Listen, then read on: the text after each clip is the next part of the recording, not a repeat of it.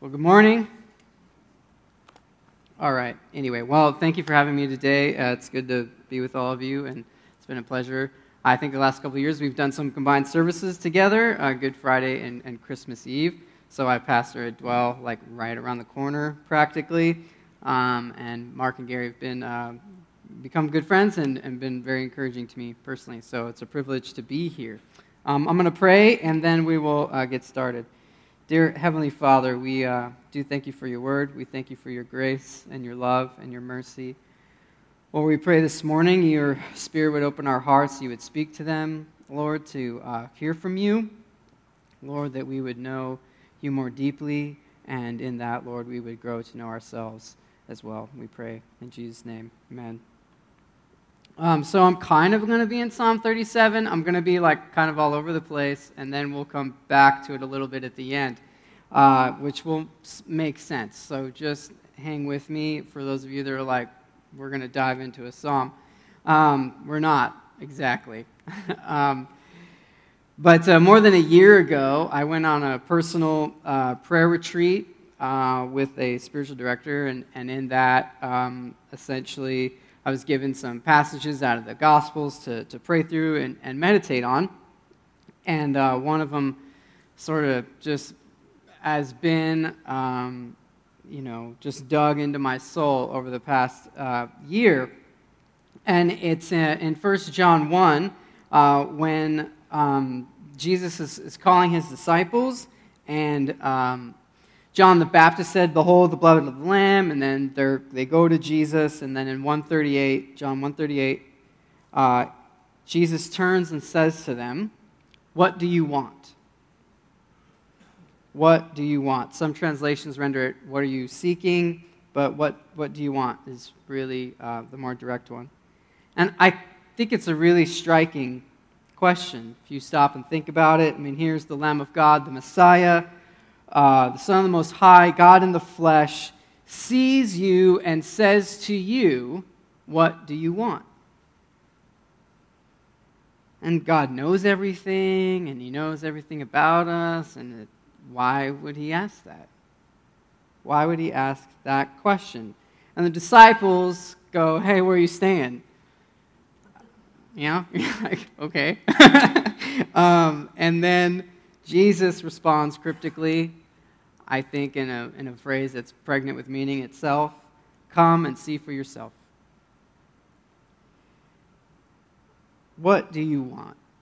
Jamie Smith begins his book, "You Are What You Love," saying, "What do you want?" That's the question. It is the first, last, and most fundamental question of Christian discipleship.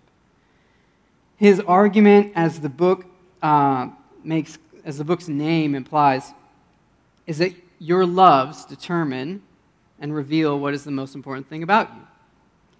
He says the reason that you hear a good sermon and go back to your old ways on Tuesday morning, giving you grace for a day, is that your desires haven't changed.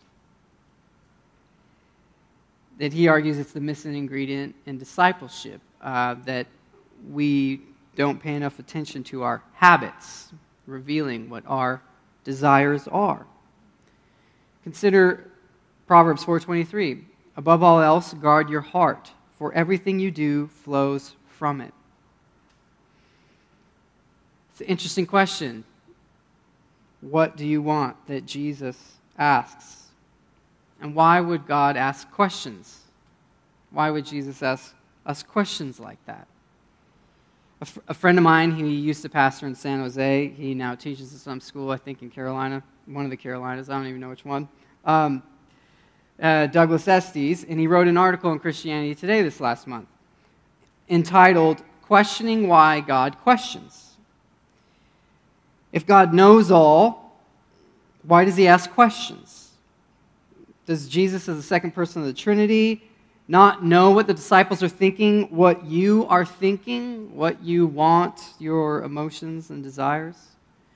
And many philosophers and theologians have wrestled with why God questions and whether or not they were legitimate or whether or not it's a thinly veiled command of some kind. But most ancient people didn't really struggle with these questions in the way that perhaps we might or philosophers and theologians have but see it as necessary dialogue. That what he points out in the book is that, the reason why God asks questions is the same reason we do. The desire for relationship. My children, they have a tendency to mumble when they want something, like a cookie, and they're afraid to ask for it, right? And, they're afraid we might say no, as we often do, right? But we know exactly what they want, but we still insist that they ask. We still insist that they are specific about their desire, about what is on their heart. It is necessary for us to know each other, right? For them to learn about their parents and what their parents' wishes are, and for them to make clear what their own are. I think even in my own life, I've often had periods of time where I was afraid to ask God for what I want. You sort of wrestle with these things sometimes that you're like, well, just tell me. Tell me what is your will, and I'll do it. Will we? I mean... But then there's this question. Jesus asked his disciples, what do you want? See, part of the reason why God asks these questions is he's helping us to learn who we are, and to in turn learn more about him and the kind of God that he is. Jesus' question really is forcing us to examine the depths of our soul, to learn more about ourselves and our desires as well as we learn about God. Think of the last chapter in John. We sort of revisit this, and Jesus reinstitutes Peter after his betrayal, and he says to him 3 times, do you love me? And Peter responds like, I love you. I mean, come on. Like, why would you ask me such a thing? And countless sermons have been written ever since, but maybe the simplest is that Jesus is pressing him to push Peter deeper. This tension between knowing God and knowing ourselves is intimately connected in Scripture. And it's very apparent in all of these points of dialogue that God has with one of his people throughout the Scriptures. So John Calvin, in his Institutes of the Christian Religion, he summarizes this tension very well. And it's his opening line for his Institutes, probably one of the best opening lines in any work of theology. And it's a line that really drives the entire way that he does the Institutes. And he says this is how he opens. Our wisdom, insofar as it ought to be deemed true and solid wisdom, consists almost entirely of 2 parts, knowledge of God and of ourselves. That knowing God and knowing yourself are interrelated. So in looking at Jesus' question, what do we want? There are sort of 3 things that we'll look at. How do we know what it is that we want? What do we do when those desires conflict, right, with God or others or ourselves? And we will end with, how do we resolve the conflict? How is the conflict sort of resolved? So the first piece is that there are essentially 3 things in Scripture that were said about sort of competing sources. That is the world, the flesh, and the devil, right? It is the culture that we grow up in, and asking someone what the culture is kind of like asking a fish, how's the water? You're not really aware of it, you just absorb it. And that's much of Jamie Smith's argument, that we have cultural liturgies that we embody. And he's using liturgy in the sense of our habits of things that we embody that tell a story. And consumerism is one of those, but also, probably more importantly, is the sovereign self. That the individual needs to be true to themselves, that they determine that for themselves, against all pressure, all outside forces, against any sense of conformity or authority or any of these kinds of things. If you stop and think about it, literally every Disney movie, that's what it's about. Every song, every TV show, all of it is essentially telling you, be yourself. And it is up for you to determine solely. Right?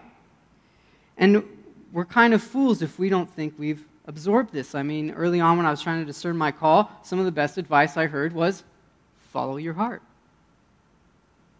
Follow your heart. How do you distinguish that from someone who follows Buddha, leaves their spouse for another, pursues their dream career, or any other major decision that someone makes? I'm being true to my heart. I'm following my heart. I'm being myself, and this is who I really am. Right? And that's the narrative. It is a narrative that comes from the world. Right? The other place as well would be our own flesh, our fleshly desires, our temptations, our appetites for pleasure-seeking, avoidance of pain, or pride, or any other sort of vice in Scripture. The third, of course, being the devil, which is one that we really don't talk about much. Our culture doesn't discuss it at all, and there's actually been a few books. One I really need to peg down and read because it comes from a secular person who's not a believer and argues that our society has lost a sense of spiritual evil in order to explain the horrors in the world. And Fleming Rutledge, in her book, The Crucifixion, argues, I think quite persuasively, we can't explain evil per se. It is ultimately irrational. And that we as Christians need to really get in touch with making this clear. I mean, what better explanation is there for the unconscionable evils in this world? Horrors of genocide, Nazi Germany, Rwanda. Even our own country's battle with racism and white supremacy. How do you explain these things? It can't merely be the product of education, ignorance, or culture. There are things that defy explanation unless it's, at the end of the day, demonic forces at work. I think of all the things after Charlottesville that I heard, the most accurate thing from many wonderful Christian leaders I respect, the most accurate thing said is that racism is satanic. That's the most accurate description of what it is. So the world, the flesh, and the devil. Now, if we only focus on sin and the brokenness of the world and all these sort of forces, we are skipping the first chapter of the Christian story. And that is that everything that God made is good, that we are created in His image, that not all of our desires are evil, that we're just a mixed bag, right? Hence the inner conflict that we may feel. Maybe some of you don't. Maybe some of you are just way more assertive than me, and you have no problem asking for what you want. I'm not one of those people. I mean, there's just a tendency sometimes for us to live our whole Christian life in the Garden of Gethsemane. Not my will, but your will be done, Lord. Not realizing that we are made in His image, that every single human being is endowed with gifts from their Creator, that all of us are endowed a sense of calling to be fruitful and multiply, to exercise dominion over the earth, which Andy Crouch says in his book, Culture Making, is essentially unlocking the creative potential of God's world. Here it is. Be artists, be engineers, be homemakers, be lawyers, fight for the poor, the vulnerable, the oppressed. Make cool stuff, right? To play baseball, purely for the fun of it. All of that is good. And so there's a distinction between good desires and evil desires. And if our desires are deeply flawed, And, various people go through a sort of pilgrimage and wrestling with prayer, and Jesus commands for us to ask for anything, and we shall receive it. Particularly one that popped up in the devotion I was doing this week is Matthew 21, 18 through 22, which says, "In the morning as he was returning to the city, he became hungry, and seeing a fig tree by the wayside, he went to it and found nothing on it but only leaves. And he said to it, 'May no fruit ever come from you again.' And the fig tree withered at once. And when the disciples saw it, they marveled, saying, 'How did the fig tree wither at once?' And Jesus answered them, 'Truly I say to you, if you have faith and do not doubt, you will not only do what has been done to the fig tree, but even if you say to this mountain, be taken up and thrown into the sea, it will happen. And whatever you ask for in prayer, you will receive if you have faith.'" Now, some want to focus on faith, some want to focus on not doubting, yada, yada, yada. The devotional made this interesting comment about faith. That it is simply knowing that all I do, every fiber of my being, is set apart for God.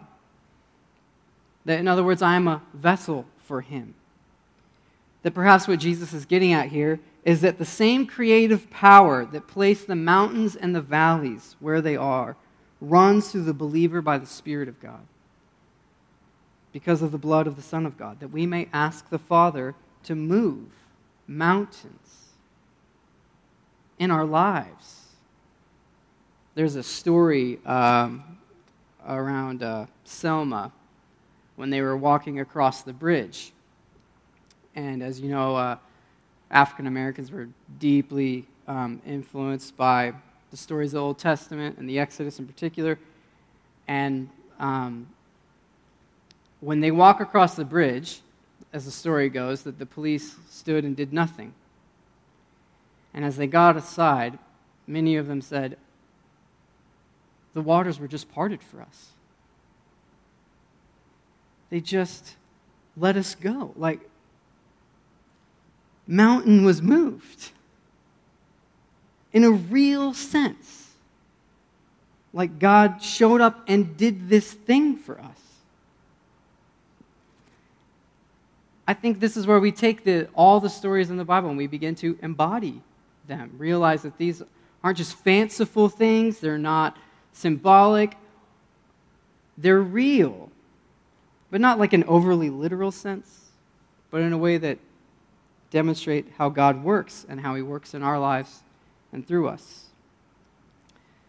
But oftentimes, the trouble with all this is that our desires are in conflict with God and each other and even ourselves. And as I said, the cultural narrative is essentially be yourself. Well, sort of. To make it more clear, it's be yourself as long as it doesn't harm anyone else. I mean, that's essentially what we have. And so life really, at the end of the day, is filled with conflict. Psalm 31 repeats over and over and over again, "Do not fret because of evildoers. Do not fret yourself. Don't be filled with anger. Don't respond in wrath. Don't become envious of bad people when they are successful." That really the breakdown in community, even our own commitment phobia and FOMO, right? Fear of missing out, FOMO, okay? All right. It is really the direct result of this radically individualistic message. And the trouble is, in order to have community, you have to give up freedoms. That in order to be a part of someone, in a sense, you can't truly be yourself. You have to let go of things for the sake of being a part. To be a part of the church, to make it work. We all have to let go of particular preferences that we might have for the sake of the body. Maybe it's worship styles or whatever. In order to marry, to be committed to someone, to experience love, you have to say no to all others. You are limiting yourself for the sake of something greater. And really, breakdown in relationships is really the result of this narrative. Be yourself. And it's the result of these conflicting desires, and particularly harmful ones. And then, of course, with God, Scripture depicts us as at war with God, rebellious to Him, and not desiring what He desires. And even religious people fall into this. church-going, devout people, biblical, can still lack God's heart. Think for a moment of Moses. Did not Moses know God when he killed the Egyptian? I mean, he was raised in it, hearing all the stories of what God had done for their people, and then seeing all the injustice that they experienced, filled with righteous anger, in a sense. Kills the Egyptian. The problem is he knew God, but he had not yet learned his ways.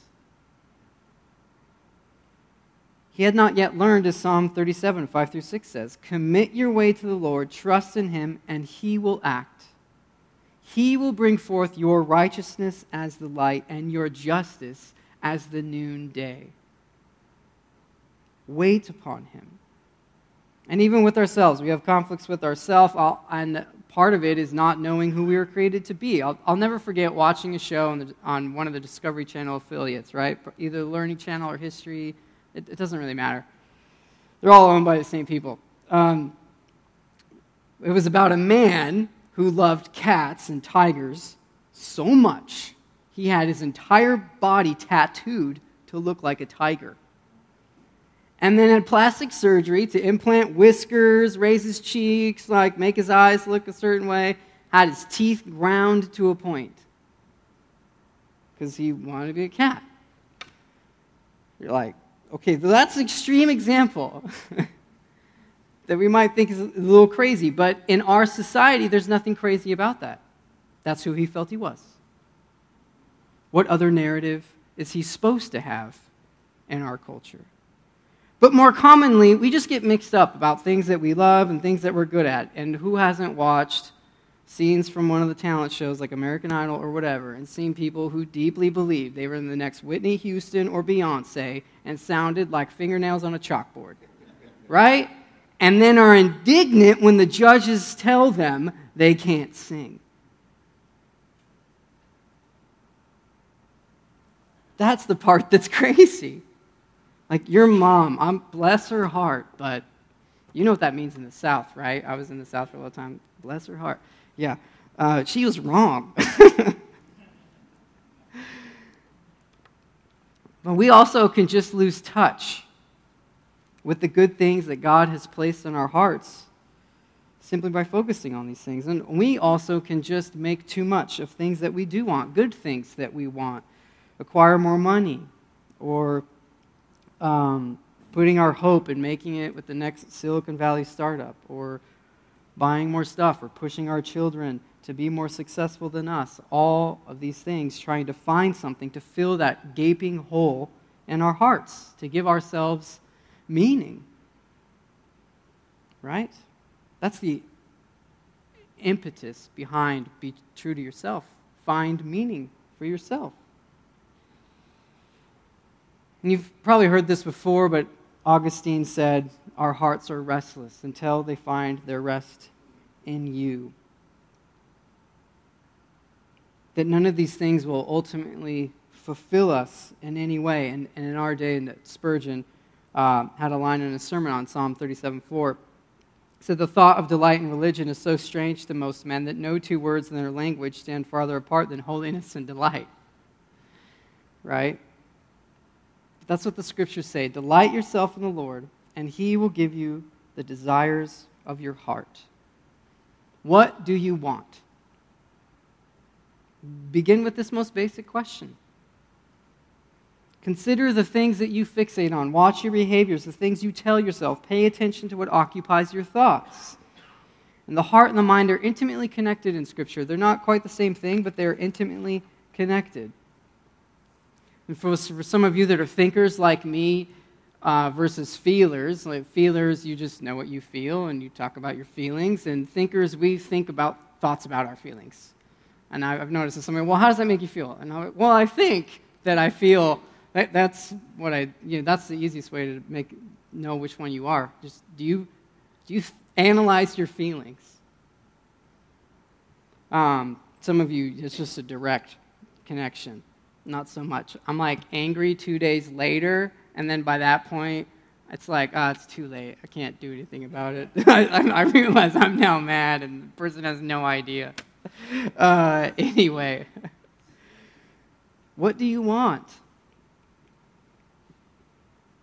I think, like my children, sometimes you are afraid to ask. You're afraid maybe you'll be rejected. You're afraid of what it might say about you. Afraid God may say no. But God invites us to ask.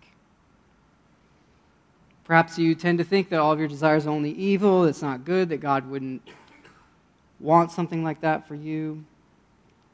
That to grow in Christ is to deny yourself, so on and so forth. I realize I just skipped over the wrong page. Anyway. Point being, the question, what do you want, illustrates that we are worshiping creatures, and our loves reveal what we truly adore and worship. We can have all the orthodox theology in the world, articulate biblical beliefs and doctrine with precision, and still not be addressing our own idolatries. Is that the story of Israel? That's like the bulk of the Bible, right? To ask what you want is in part to ask, what do you worship? Do you want to be married? Is that what you're really after? Do you want children? Is that what you're really after? Do you want a great career, a house, a happy family, more money, good health? What are you really after? And all of these things are good things. But if we put upon them the expectation that they will satisfy us, as Alexander Hamilton said, you will never be satisfied. Sorry, the musical, no one, okay, yeah, catch up, all right? Catch up. Anyway, such desires, they'll crush you. That the thing you want, you will crush it. Asking a spouse to complete all your expectations and desires. Crush yourself. That ultimately only God can give you that ultimate fulfillment. So delight in the Lord. It's a command. That only God can help us move from being turned in on ourselves to moving outward, giving praise to Him for all the good gifts He has given us, so finding joy in using them for His glory and each other's good, to love God and love your neighbor. That, as Psalm 37 says, in verse 11, but the meek shall inherit the land and delight themselves in abundant peace. Does that language sound familiar to you? Blessed be the meek, for they shall inherit the earth. This is where it comes from. The promise to those that wait upon the Lord, that do not fret, but to trust in Him, to commit their ways to Him, to examine our whole life, as Jamie Smith challenges us, and make it a liturgy reflecting the Christian story. That one of the things he says that's missing from most modern worship services is confession. That there is not a time of confession. It's an integral part of the story that's missing from the story we tell in most services. Is ultimately, we are to delight ourselves in Him and find that we are awakened to our true desires and who He made us to be. There's a pivotal story in the Old Testament after the golden calf incident when Moses intercedes on behalf of the people. You know, God just wants to wipe it all out and start over with Moses. And Moses says, well, what they say about you. And then God relents or even repents, you could render it. And again, it's a dialogue that makes us all wig out, like what's going on? Why is He doing this? And then after that, Moses has another dialogue with him where he asks to see God's glory, right? And almost by way of introduction to that little passage is this verse where it says, the Lord spoke to Moses face to face as a man speaks to a friend. And then we see Moses ask, well, who will go with us? Will you show me your glory? And twice in that passage it says, I am pleased with you and know you by name. Something you have to know about the word name in Hebrew is that it means not just what you're called, but what you're known for, what you're about. This is truly a terrifying verse to me, and also immensely encouraging and comforting at the same time. What is more fearful than to be fully known? Exposed, naked, stripped bare with all your flaws and failures and glories. To have nothing private but everything public, which is true for some of you on social media, but, no one, okay, come on. I have a dry sense of humor, just roll with it, okay? Anyway. And I'll switch on a dime. That's probably the hard thing. Anyway. But to be fully known and understood, to be loved just as you are, to know even as you are fully known. It occurred to me, I didn't have this illustration in the first service. I'm good. And it occurred to me, it's like, you look forward to your wedding day. For those of you who are married, you're just really excited, all your dreams are coming true, and then the day hits and you freak out, right? Not like what am I doing? It's overwhelming. That there it is, this merger of love and fear, all at the same time. You just blank out and don't remember anything. It's just emotionally overwhelming for a thinker like me. But to be before the Lord, to be in His presence, to know Him, is to have someone just see right through you. I know you and I know what you are all about. I'm pleased with you and I know you by name. What is it that you want? Theologian Urs von Balthasar, I think I'm saying that correctly, talks about his illustration is a mother with her infant. It says, after a mother has smiled at her child for many days and weeks, he notes, she finally receives her child's smile in response. She has awakened love in the heart of her child. And as the child awakens to love, it also awakens to knowledge. Knowing of themselves, that I am loved, and also knowing another. Do you want to see God? Do you see that it is love for you that awakens you to your own desires and your need for Him? To know Him? In that same passage in Moses asked for His glory, it says that no man can see me and yet live.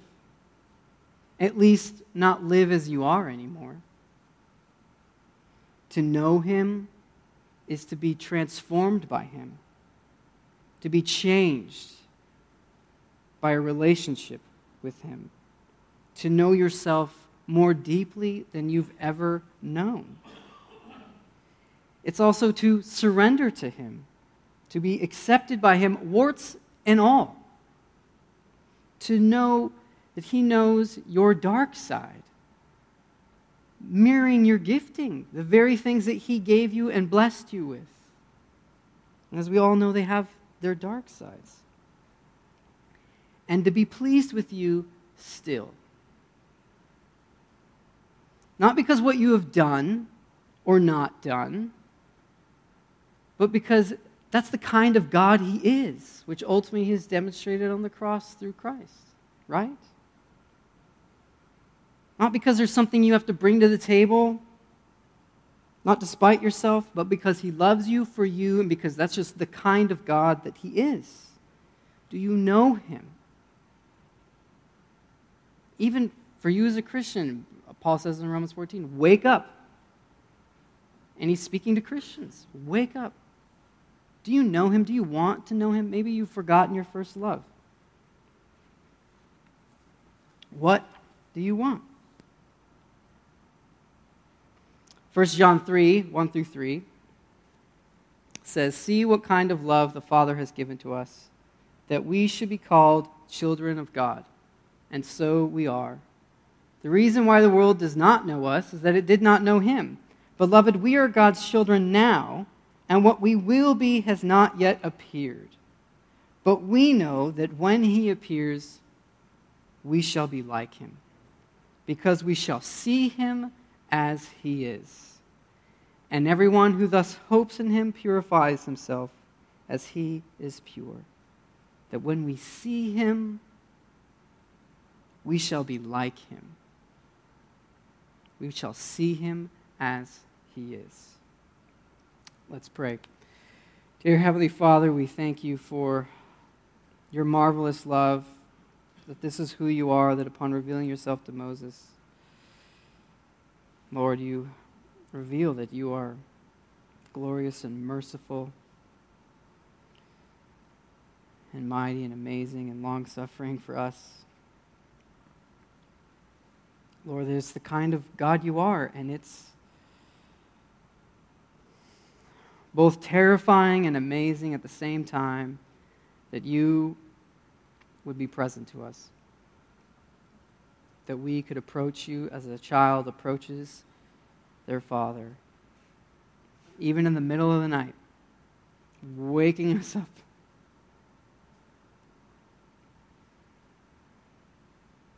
Approaching the King because they're their child. Or maybe for some, they haven't known you yet. I pray that maybe today their heart would be awakened to you and they would cry out to you and ask you to show yourself to them, to believe in you for the first time, to confess and to receive your love and your mercy and faith. Lord, for some of us, maybe it's just awakening ourselves, our hearts to you all over again, or just admitting there are things that we have deeply longed for that maybe you either withheld or we wish would still come. Lord, we pray in all of this that it would draw us closer to you, that we would be more free with who you made us to be. Lord, not at war with ourselves or the world or others anymore, Lord, but that we would be like the meek, knowing abundant peace in the land you have given us and the things that you have given us. Lord, we pray now by your Spirit that you would work on our own hearts to know your love more deeply. We pray in Jesus' name. Amen.